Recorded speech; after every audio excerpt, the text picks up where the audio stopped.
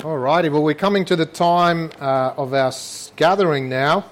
We're going to be looking at God's Word together. Again, if you're new or visiting, welcome. And we have been going through this series, Truths That Transform. We love at our church just going through books of the Bible from start to finish as much as we can, unless they're really long. Then we tend to either break them up or skip bits and pieces here and there. But generally that's what we love to do. But this series is quite different. We're picking some truths that you kind of need to go to much of the Bible to get all the details from a particular truth. And we believe that if they land for us, if we understand them and trust them deeply as we ought, then we will be transformed. Not just as individuals, but as a community. And so this morning we're looking at the truth of reconciliation from Ephesians chapter 2. So open up your Bibles there for us, Ephesians chapter 2. It'll be up here on the screen for you as well if you don't have a Bible. So we're reading from verse 13 to verse 21. Ephesians chapter 2.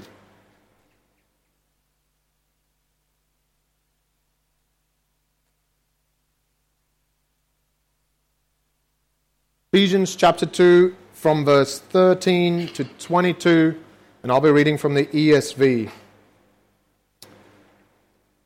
Verse 13. But now in Christ Jesus, you who once were far off have been brought near by the blood of Christ. For he himself is our peace, for who has made us both one and has broken down in his flesh the dividing wall of hostility, by abolishing the law of commandments expressed in ordinances, that he might create in himself one new man in place of the two, so making peace, and might reconcile us both to God in one body through the cross, thereby killing the hostility. And he came and he preached peace to you who were far off, and peace to those who were near. For through him we both have access in one Spirit to the Father. So then, you are no longer strangers and aliens, but you are fellow citizens with the saints and members of the household of God, built on the foundation of the apostles and prophets, Christ Jesus himself being the cornerstone, in whom the whole structure, being joined together, grows into a holy temple in the Lord. In him you also are being built together into a dwelling place for God by the Spirit. Let's pray. Father God, something profound is happening in this passage in Ephesians. It begins with people being far off, people being hostile, alienated from one another. It's not a pretty picture. There seems to be division and fighting and not a united people.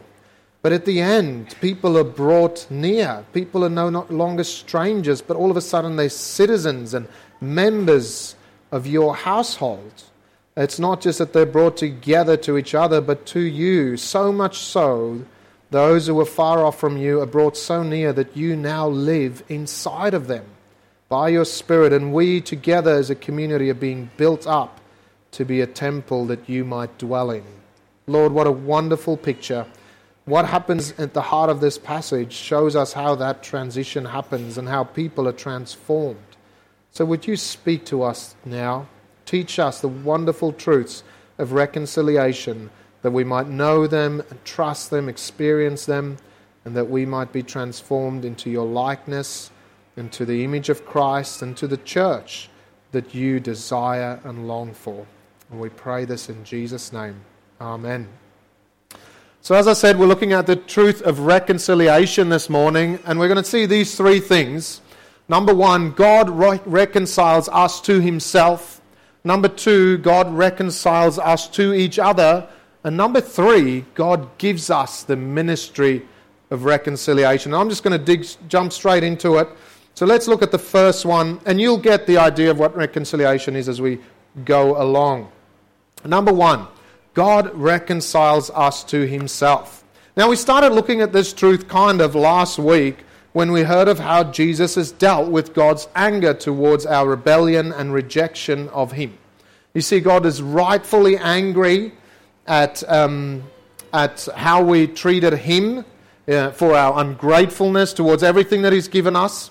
God was rightfully angry and is at how we treat other people who He made in His image and His likeness, people who He wants us to love and to honor and respect, but we don't.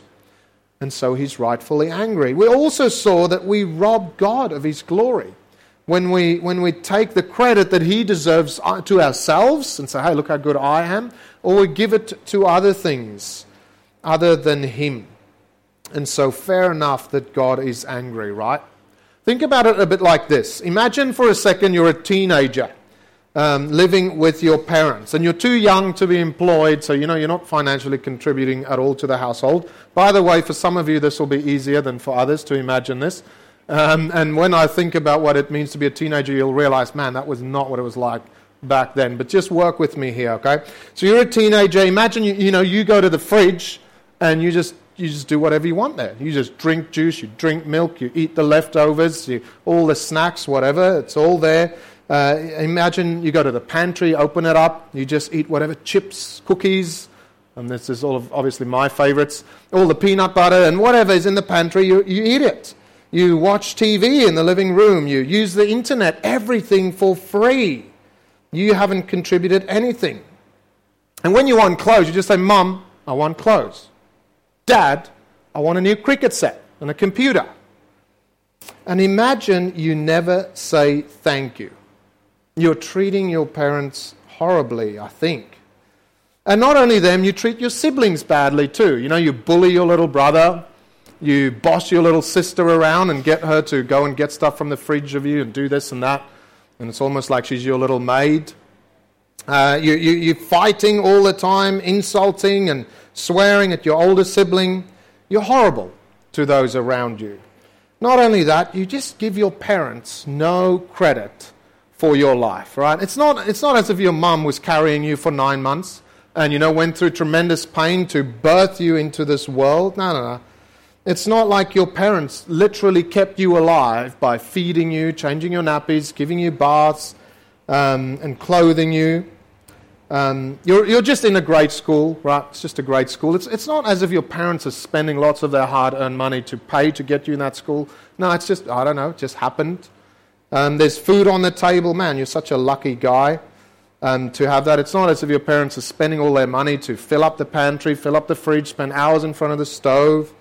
And you're great at cricket, you just are. It's not, that your dad spent hours throwing the ball at you in the backyard when you were a kid, drove you to your matches, talked about things, drove you to all your training sessions. That's got nothing to do with it. You're just great at cricket. You see, if you acted like that as a young teenager, how do you think your relationship will be with your family? How would your parents be feeling? My gut feel is there'd be a lot of hostility, disunity, and hurt. And it's hard to even believe a child acting like this, I know. But really, this is how we treat God. This is exactly how we treat God as one of His creatures in His world, and how we treat others around us as well. We spoke about it last week, and how God is rightfully angry at humanity for living this way. And we also saw a few weeks back when Tony was here, he spoke on sin and how part of sin is being hostile towards God. And so I'm not going to go over all those details again. I think the illustration is sufficient for now. But last week, as I said, that's kind of where we started touching on what is being expanded today. We saw this line. Remember that one weird word in Romans 3:25? So it talks about Jesus, whom God put forward as a propitiation by His blood to be received by faith. We saw that God put Jesus forward as a sacrifice of propitiation through His death on the cross. Now, propitiation, if you weren't here last week, is a sacrifice to turn away anger. Okay, it's a bit like when you do something wrong to someone or you hurt them, especially when you're younger, and you go and, you get your pocket money together and you buy mummy or daddy a chocolate, or, maybe you're a bit older and you buy your wife a bunch of flowers. Turn the anger away. Hey, let's be friends again. That's what this is. And so for those who accept Jesus by faith, God is not angry with them at all. He took out his anger on the Lord Jesus when he died on the cross. But here's the question, okay? Here is the question. Are you happy with simply having a God that's not angry at you? Great, great, yeah, I trust Jesus, and so God's not angry with me anymore. I have nothing to be scared of in when it comes to standing before my Creator one day. Okay, now let's move on with life. Is that kind of how you think? Would you be happy with that? You know, just like you know tons of people in the world who are not angry at you. There's probably billions of people on the planet that are not angry at you whatsoever. And you have whatever that relationship looks like. Are you just happy for God to be like that? The relationship that you've got with him? You see, let me tell you this. God wouldn't be happy with that sort of relationship. He wants more than that. You see, simply having a God that is not angry at you is just religion again. But the Christian God wants to enter into a covenant relationship with you, like a marriage. He wants to have you close, not just distant and not be angry at you, but he wants you to come close. Now today in each of the 3 points, we're going to look at 3 different passages, so bear with me, but I've put them all on the screen for you. Have a look at this from Colossians 1, verse 19 to 22. For in him, so that's in Jesus, all the fullness of God was pleased to dwell, and through him to reconcile to himself all things, whether on earth or in heaven, making peace by the blood of his cross. And you who once were alienated and hostile in mind, doing evil deeds, he is now reconciled in his body of flesh by his death, in order to present you holy and blameless and above reproach before him. You see, justification, which we looked at last week, is about God dealing with all of our sin and its consequences and dealing with his anger towards it. Now, reconciliation is this. It's about now getting God and us together. The anger is gone, the debt has been paid for, but we're still apart. And so reconciliation is about getting us together. Now that our sin and God's anger towards us has been dealt with, there's nothing preventing us from being united. And that's what God wants. That's why Jesus died. We were alienated through our sin. And through reconciliation in Jesus, we are now united. We were hostile towards God, but now through reconciliation in Jesus, we actually have peace. We were doing evil deeds, but through reconciliation in Jesus, we are presented, as it says there, as holy, blameless, and above reproach before God. It's wonderful. Having a God that's not angry with you, that's okay. But having a God that's near you, that's at peace with you, and that sees you as perfect, that's way better. That's a God that wants to do life with you and walk with you through everything. That's reconciliation through Christ. And that's the good news of Christianity. Now this, as our series suggests, should transform us. And I wonder if it's transformed you. Has it? If you believe, for example, that God is a distant God, but he's not angry at you, I think you've understood part of the gospel, but not all of it. You see, where God wants you, and the best place for every single person on this planet, is to be close to him, right on his chest, if you like. Now, I don't know, have you ever watched heavyweight boxing? Apparently there was a pretty big fight again just recently. And what blows my mind is that the safest place from one of those big blokes to not knock you out, the safest place is right near them. Have you seen that? It's like you pretty much just give them a huge hug and they can't do anything to you. Have you seen that? So you have these guys, one guy's being smashed around all the time. He's tired, he knows. It's just one shot away and then he'll be lying on the floor. And they kind of run into the other one and just give them this big man hug where their arms are out here and they can't hit them and he just holds really tight. And that's the safest place. Have you seen that? And it's a bit like that with God. The safest place for you is in his arms. Now, I know the analogy doesn't quite work, okay, because when you're a Christian, when you've put your faith in Jesus, God isn't angry with you anymore, like the boxer who's trying to knock you out. But we can maybe say that we can go to him like that because Jesus is lying on the floor. He's taken all our punches for us, all our hits, and therefore we can get close to God. But you know what? Even though you trust God, even though your anger has been removed, He's still holy, He's still powerful, and He's still just, and we never make light of Him. But as big and as strong as He is, we're safe when we're close to Him. And I wonder if you are that close. If you are, I think you've probably understood the truth of reconciliation. If you're not, then you might have to think through it a bit more. So that's the first point. God reconciles us to Himself. The second one is God reconciles us to each other. Now, in our Western world of big-time individuality, we can often act like this as Christians in the church. You know, all our beliefs, all of our thinking, all of our actions is all very much just, it's between me and God, all of this. And there's some truth to that, and there's a place for that, but it shouldn't be all of it.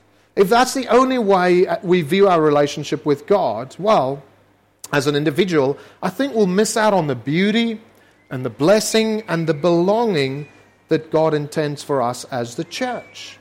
And what we see under this point is that God not only reconciles us to Himself, but He also reconciles us to each other. Have a look at this. This is the passage that we read earlier from Ephesians 2:13. But now in Christ Jesus, you who once were far off have been brought near by the blood of Christ. For He Himself is our peace, who has made us both one and has broken down in His flesh the dividing wall of hostility by abolishing the law of commandments expressed in ordinances. Why? So that He might create in Himself one new man or humanity in place of the two, and so He makes peace.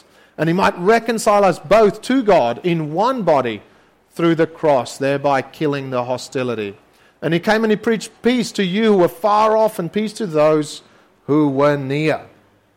You see, here we have people who are far from God and people who are close to God.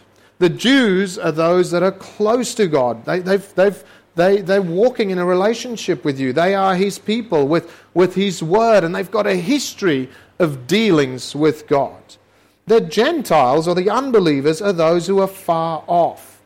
Now, they might believe in other gods and different deities, but they don't have God's promises or His word or the hope that He provides through those promises. And between these two groups, we find hostility again. Just like there was hostility between us and God and an alienation in our relationship with God before we trust in Jesus, so we find that with each other. In fact, the hostility and the alienation is because there's a dividing wall. Notice that the hostility and the alienation doesn't result in the wall, if you like, and I'll get to the wall in a minute. It's there because of the wall. And this wall, as we see there in verse 15, is the law of commandments expressed in ordinances. You see, God's law is what caused hostility between God's people and those who were not His people. You say God's people, let's think about this.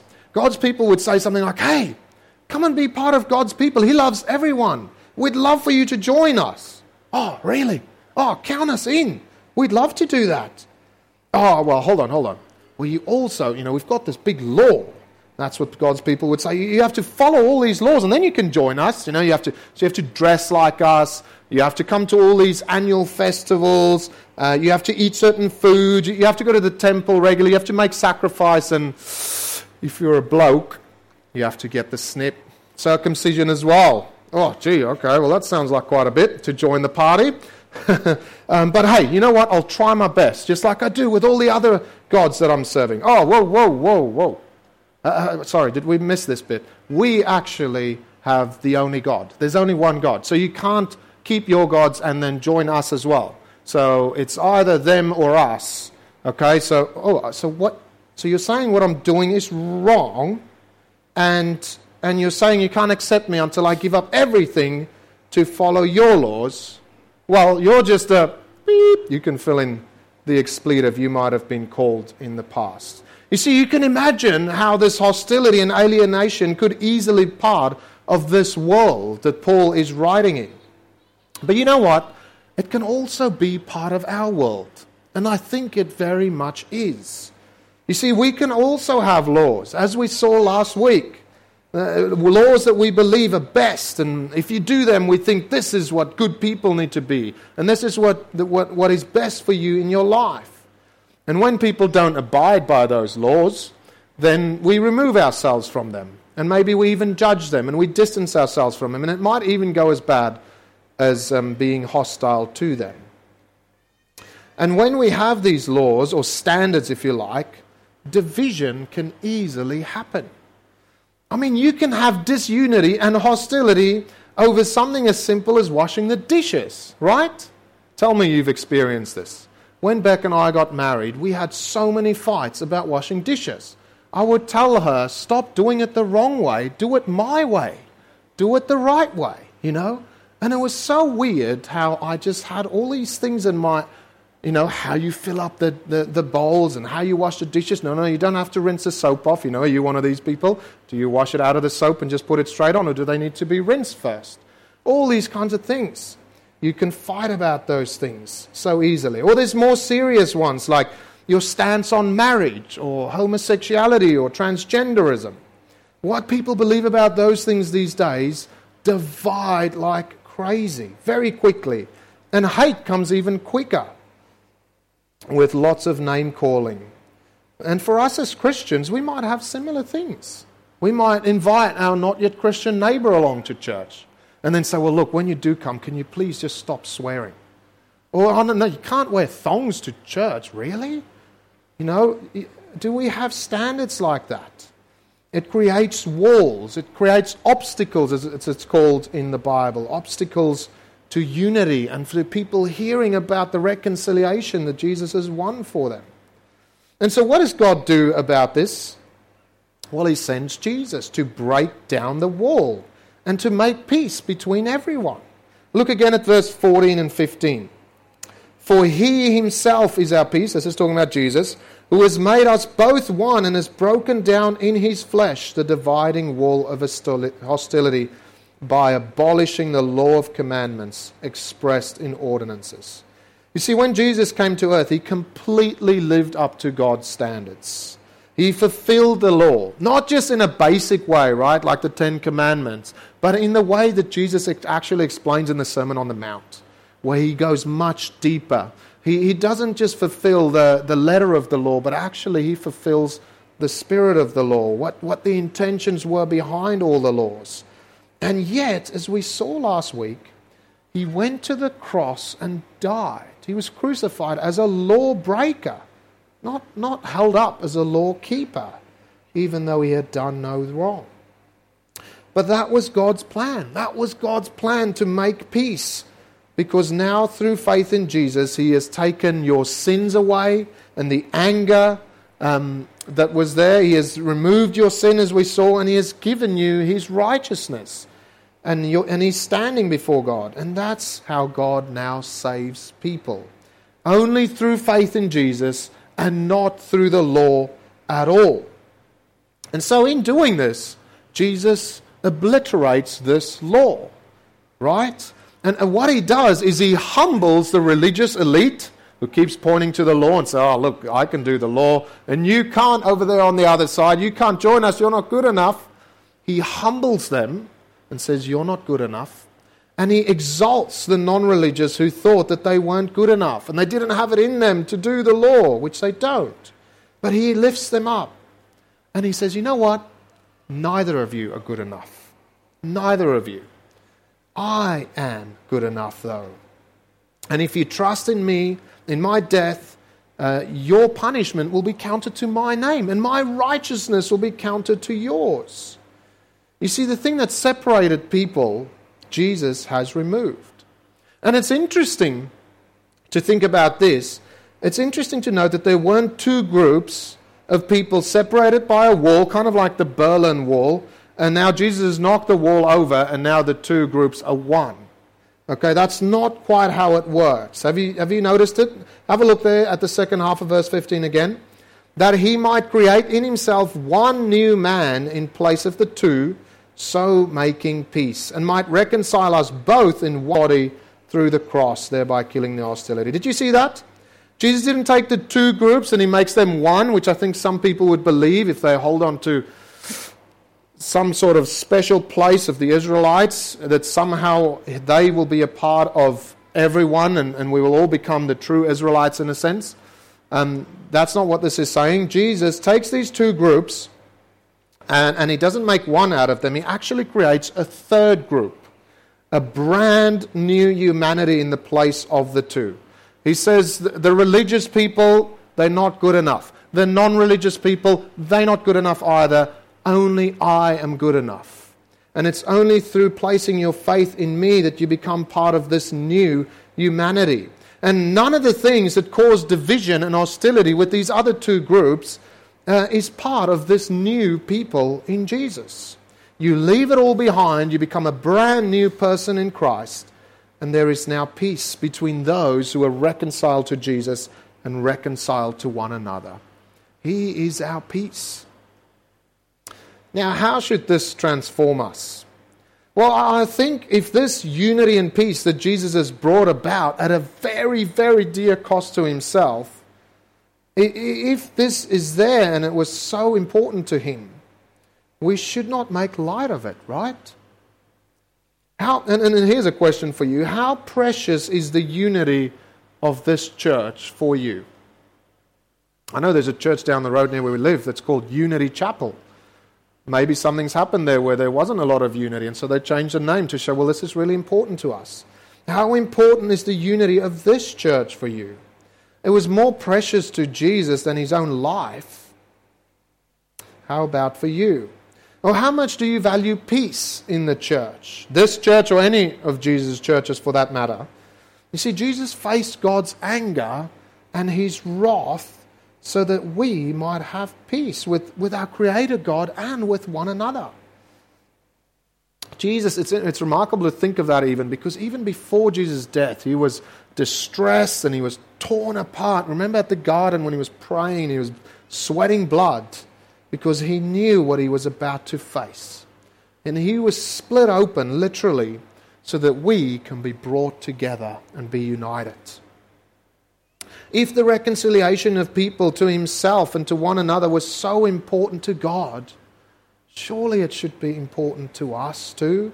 We should take it very seriously. So if we ever do cause disunity and unrest and break peace, we must have a very good reason for it. May it never be something like, oh, I don't like that guy, he sings so loud. He sings out of tune. Or, man, I just cannot be friends with those guys. I can't get over how badly they dress. Or I can't believe that you don't use the King James Bible only. That's a deal breaker for me. I'm going. Really? Let's not take lightly the unity and the peace that Jesus has achieved and worked for so hard, and let's instead maintain it. I mean, it's Jesus that says, a house divided against itself cannot stand. Let's not be divisive unnecessary. There is a place for it. Praise God for Martin Luther that stood up against the Roman Catholic Church. But we've got to be very careful if we want to go down that route. Make sure it's something serious. Another way God's reconciling of us should transform us is to love and bring in strangers and newcomers into our church. Surely. And do you know where the loneliest place in our church is, or can be? It can be in one of these seats. Maybe in a row that's the same as yours. New person comes in, and it's taken them a lot of guts and a lot of boldness to finally come to church. And they sit in a seat and they're just thinking, man, is someone going to notice me? Is someone going to say hello? Do people even care? And they could sit there for 2, 3, 4 weeks without anyone saying hello. And so you can have new people feeling at their most lonely when they're surrounded by hundreds of people right here in this room. And I don't think that'll please God. They might go through for coffee and think the same thing. Will someone talk to me? Will someone say hello? Does it matter that I'm here? Am I welcome? If Jesus died to bring those who are far off, close, and near, I'm sure we can put our pride aside, right? Even maybe we're shy, maybe that's something we hide behind. We can put it aside and walk up to a stranger and say, hello, I've noticed you're new. My name is so-and-so. Or those who were strangers and aliens, Jesus died for so that they can be fellow citizens of heaven and members of God's family. And I just wonder, do we sometimes think we're better than Jesus? That we won't do that to God's family here and bring strangers and newcomers in. If someone's, I think there's a legitimate thing where this might not happen. If someone sneaks in right at the end, we're already going, and they sneak out just as we finish, and we don't welcome them, well, so be it. But if they don't, please, let's be like Jesus and go out of our way to show them care. Well, why don't we do this? I was thinking if this was like a New Year's resolution talk, which we don't really do, but I would love to say to people, why don't you resolve to take the first 5 minutes after every single gathering and say, I'm going to look around and see if I can spot someone that's new and just say hello to them. Hey, I noticed you're new here. Oh man, I'm so glad you're here. And don't lie, if you're not glad that they're here, just move on to the next question. But hopefully you are. So I'm so glad you're here. What? Tell me. Come tell me your story. Let's go out through for coffee. Tell me. How did God bring you to this point? I'd love to know. I think we can do that. That's how someone who has been brought in and near by God through Jesus will try and bring others in and near. Take a step in faith today and try it. I think you will be blessed and you'll be surprised what God will do. So that's the second thing. God reconciles us to each other. And thirdly and lastly, God gives us the ministry of reconciliation. You see, God has done everything to reconcile himself to his enemies so that they can be citizens of his kingdom and so they can be members of his family. He wants to be near to all people in a real, living and deep relationship. And he's done everything for that to happen. And people need to hear about it so they can accept that gracious gift that he's offering. And right now is the time when God's favor is upon all people that turn to him and accept this gift. As it says in 2 Corinthians, I think it's 2 Corinthians 5, but later in the one that we're going to look at now is the day of salvation. But it won't always be like this. The period of grace that God has given us to tell people so that they can turn will finish at some point. And so we have been given this message of reconciliation to go share it with others. And we need to make the most of it now. Have a look at this with me. So this is 2 Corinthians 5. I told you we're going to jump around a bit. 2 Corinthians 5 from verse 18. This is from God, who through Christ reconciled us to himself. Am I missing something here? Yes, I am. This is from God, who through Christ reconciled us to himself and gave us the ministry of reconciliation. That is, in Christ, God was reconciling the world to himself, not counting their trespasses against them. That's what we saw last week. And entrusting to us the message of reconciliation. Therefore, we are ambassadors for Christ, God making his appeal through us. We implore you, Paul says, on behalf of Christ, be reconciled to God. Wow. So God was reconciling the world to himself, the world that rebelled against him. That's often what the phrase world means, is his world that he created that rejected him and rebelled against him. God was reconciling the world to himself through Jesus' death. And because of his death, we can now tell people confidently, hey, if you trust in Jesus, God is not counting your trespasses against you, none of them. But he will count Jesus' righteousness to you. Jesus has paid for your wrongs, for your debt, and so you can now turn to God confidently and have Jesus standing before him. And it's not that we could tell people this. It's that we should tell people this. It's that we must tell people this. This is a message God has given to us as soon as he saved us. If you've been reconciled to God, then you know the message of reconciliation, and so you have it, and you have also received the ministry of reconciliation. You see, we are ambassadors for Jesus. What does that mean? We are his representatives here on earth, behind enemy lines, if you like. And God is making his appeal through us to his enemies and say, come, I want to be reconciled to you. Now, I don't know if you've seen one of these forms in the foyer. This is a serving form that we've got here at our church, and this is for people who are interested in serving here at church. And on the back here are a bunch of different ministries that you can pick. But you know what ministry is not on here? The ministry of reconciliation. You know why? Because it's not one that you can pick or not pick. It's not optional, right? It's not optional. You're already signed up for that one through your conversion.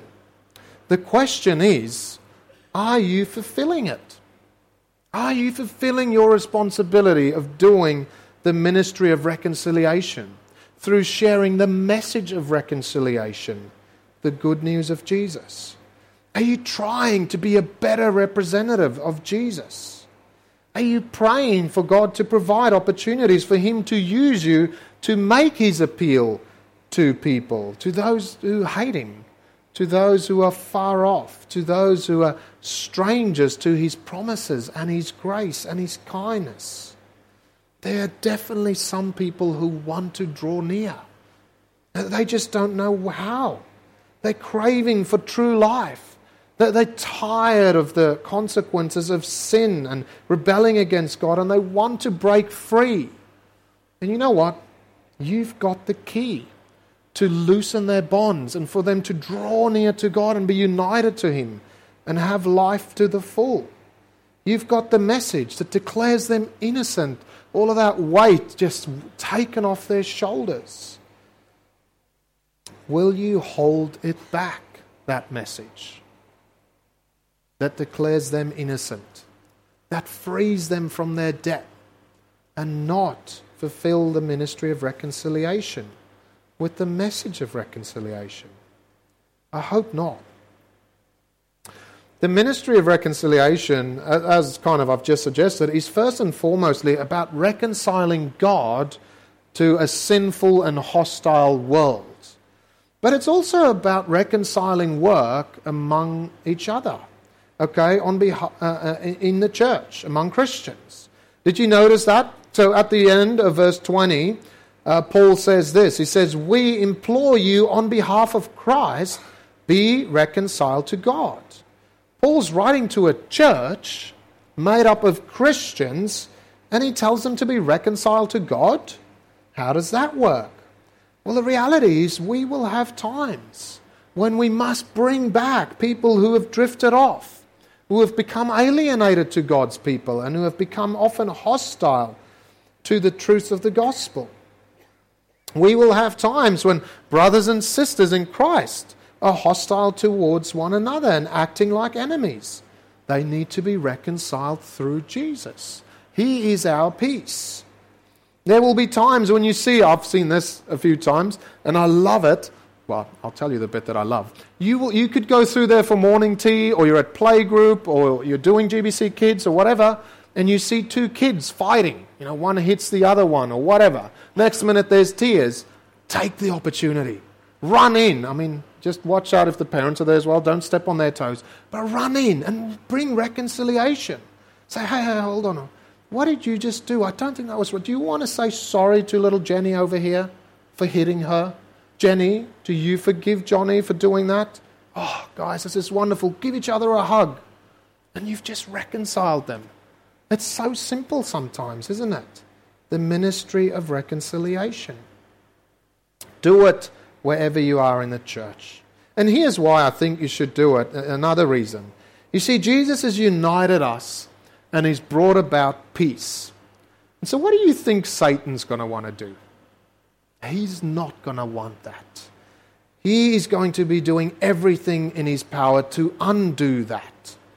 And in fact, in 2 Corinthians 2, earlier in our passage, Paul says, we are not ignorant of Satan's designs. And he says that this design is for people who are meant to be forgiving each other, holding back that forgiveness and remaining hostile and being divisive and disunited. That is what Satan wants, so that we can drift apart and the unity that Jesus has won is destroyed. That is what Satan will be trying to do, that we aren't reconciled, right from 2 years old all the way through. Let's not be outwitted by him. Let's be ministers of reconciliation and do it and pray for what we see in the Lord's Prayer. Do you remember the Lord's Prayer? It says, forgive us our debts as we also have forgiven our debtors. So that's it for today, guys. Reconciliation, the three things. God reconciles us to himself. God reconciles us to each other. And God gives us the message of reconciliation and says, go and do the ministry of reconciliation. I want to appeal to a hostile world through you. Not just through me. Did you notice it doesn't say the preacher? Through all of us. Let's pray.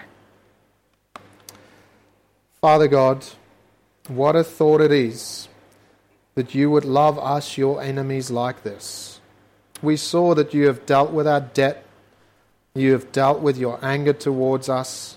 And as if that is not good enough, you bring us to yourself, as close as we can possibly be, with your Spirit living inside of us. And we together as your people are being built together in a dwelling place for you. Wow, what a wonderful thought that we have gone from alienated, strangers, hostile towards you, to being citizens of heaven, members of your household. What a wonderful thing it is you've done, Jesus. May we be eternally grateful, and may we be not just a reconciled people, but fulfill our ministry of reconciliation. To do it with our wives and our husband, with our kids, in our immediate families, with our friends. That wherever disunity and division and a lack of forgiveness would rear its head, we would be there, bringing about peace through the gospel of Jesus. Lord, thank you so much that we have this message, and thank you for what you have done, Jesus. There is no one on earth that can do this except for you. You are our peace, and may we cling to you and you alone. And we pray this for our very good and for your glory and the flourishing and unity of our church. Amen.